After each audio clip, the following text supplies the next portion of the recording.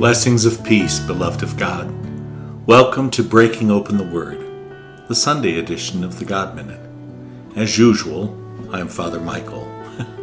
Today, the church celebrates the third Sunday in Ordinary Time. And the gospel chosen for us today is from the fourth chapter of Matthew's Gospel, verses 12 through 23. So, let's take a minute, place ourselves in the Lord's presence, and listen to His word. When Jesus heard that John had been arrested, he withdrew to Galilee. He left Nazareth and went to live in Capernaum by the sea, in the region of Zebulun and Naphtali, that what had been said through Isaiah the prophet might be fulfilled. Land of Zebulun, land of Naphtali, the way to the sea, beyond the Jordan, Galilee of the Gentiles. The people who sit in darkness have seen a great light. On those dwelling in a land overshadowed by death, light has arisen. From that time on, Jesus began to preach and say, "Repent, for the kingdom of heaven is at hand." As he was walking by the Sea of Galilee, he saw two brothers, Simon, who is called Peter, and his brother Andrew, casting a net into the sea. They were fishermen. He said to them, "Come after me, and I will make you fishers of men." At once, they left their nets and followed him. He walked along from there and saw two other brothers, James, the son of Zebedee, and his brother John. They were in a boat with their father Zebedee, mending their nets. He called them, and immediately they left their boat and their father and followed him. He went around all of Galilee, teaching in their synagogues, proclaiming the gospel of the kingdom, and curing every disease and illness among the people. The Gospel of the Lord. Praise to you, Lord Jesus Christ. A man was invited to a barbecue at the ranch of a very wealthy Texan. He had a huge ranch, thousands and thousands of acres. And on the ranch he had a large, lighted swimming pool in which he kept a shark. The Texan entertained regularly, and sometime during the evening at every party, he invited all the guests to the swimming pool. Then he offered this challenge. "If any of you will swim the length of this pool, I will give you one of three things: $10 million, half of my ranch, or the hand of my lovely daughter in marriage. But I must warn you, there is a shark in them there waters." Just as he finished saying all of this, there was a big splash, and a man, smartly dressed in his evening attire, swam the length of the entire pool, chased by the shark. He made it to the end of the pool and climbed out just as the shark thudded into the wall. "Congratulations," said the Texan. "You are the first person who has ever done that. Now, what would you like? The $10 million? "No, thank you, sir," said the man. "Would you like half my ranch?" Again, the man replied, "No, thank you." "Oh," the Texan said, "you want the hand of my daughter in marriage." Once more, the man said, "No, thank you." Well, what do you want?" asked the Texan. The man replied, "I want the name of the person who pushed me in the pool."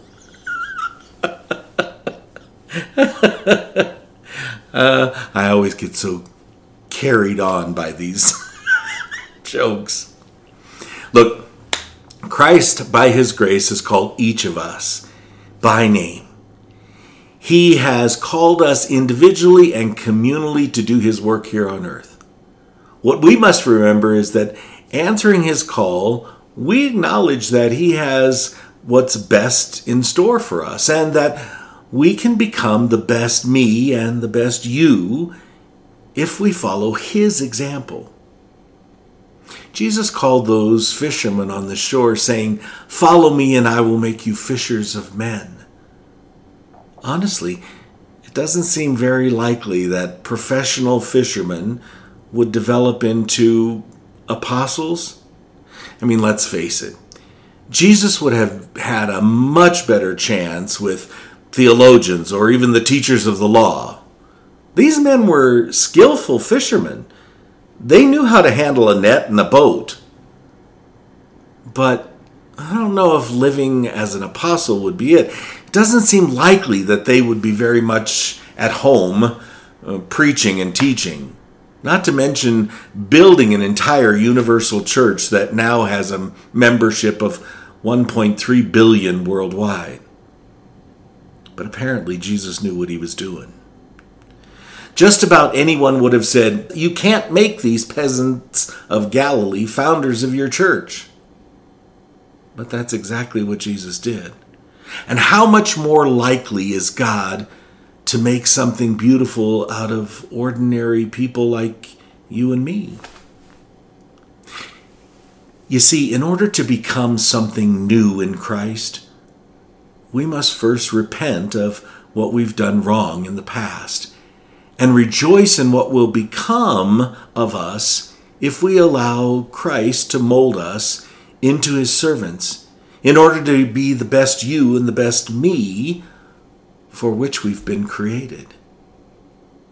When we humble ourselves in the sight of God by a sense of our own unworthiness, we can feel encouraged to follow Jesus because of what we can become in following his example.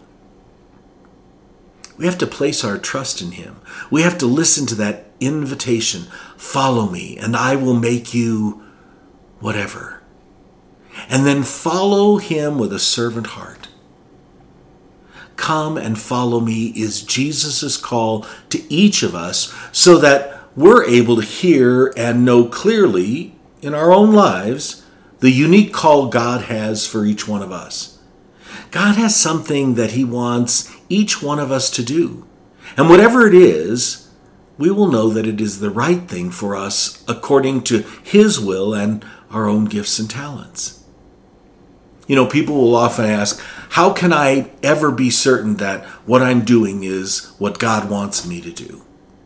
Well, when we fix our gaze upon Christ, when we put that relationship first above everything else, we can be certain it is he who leads us and guides us into a life that blesses God and fulfills our life purpose. Today's gospel allows us to take those very first steps with Jesus in his public ministry. We hear him proclaiming the good news and choosing ordinary individuals to assist him on his mission to awaken in others a deeper relationship with the Lord.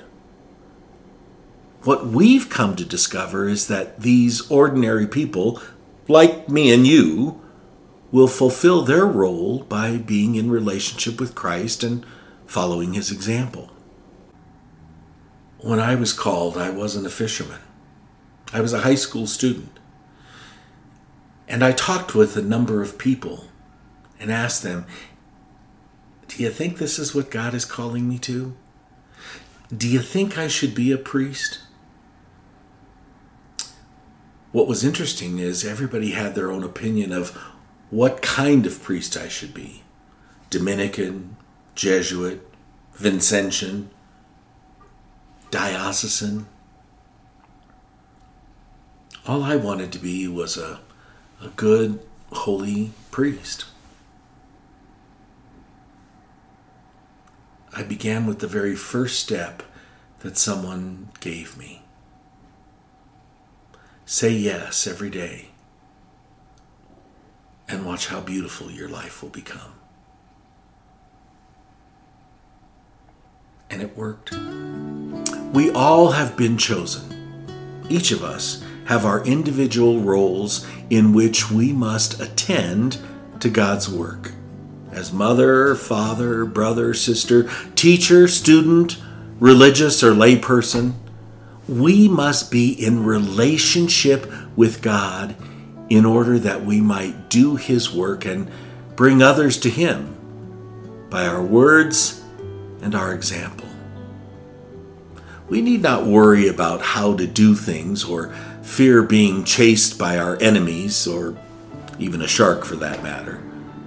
God will be with us, and with a joyful attitude and a desire to faithfully accomplish God's will, we will fulfill our life purpose and obtain the reward of the kingdom that God has promised for us. May Almighty God bless you, the Father, the Son, and the Holy Spirit. Brothers and sisters, take good care of yourself and one another, and we'll see you tomorrow.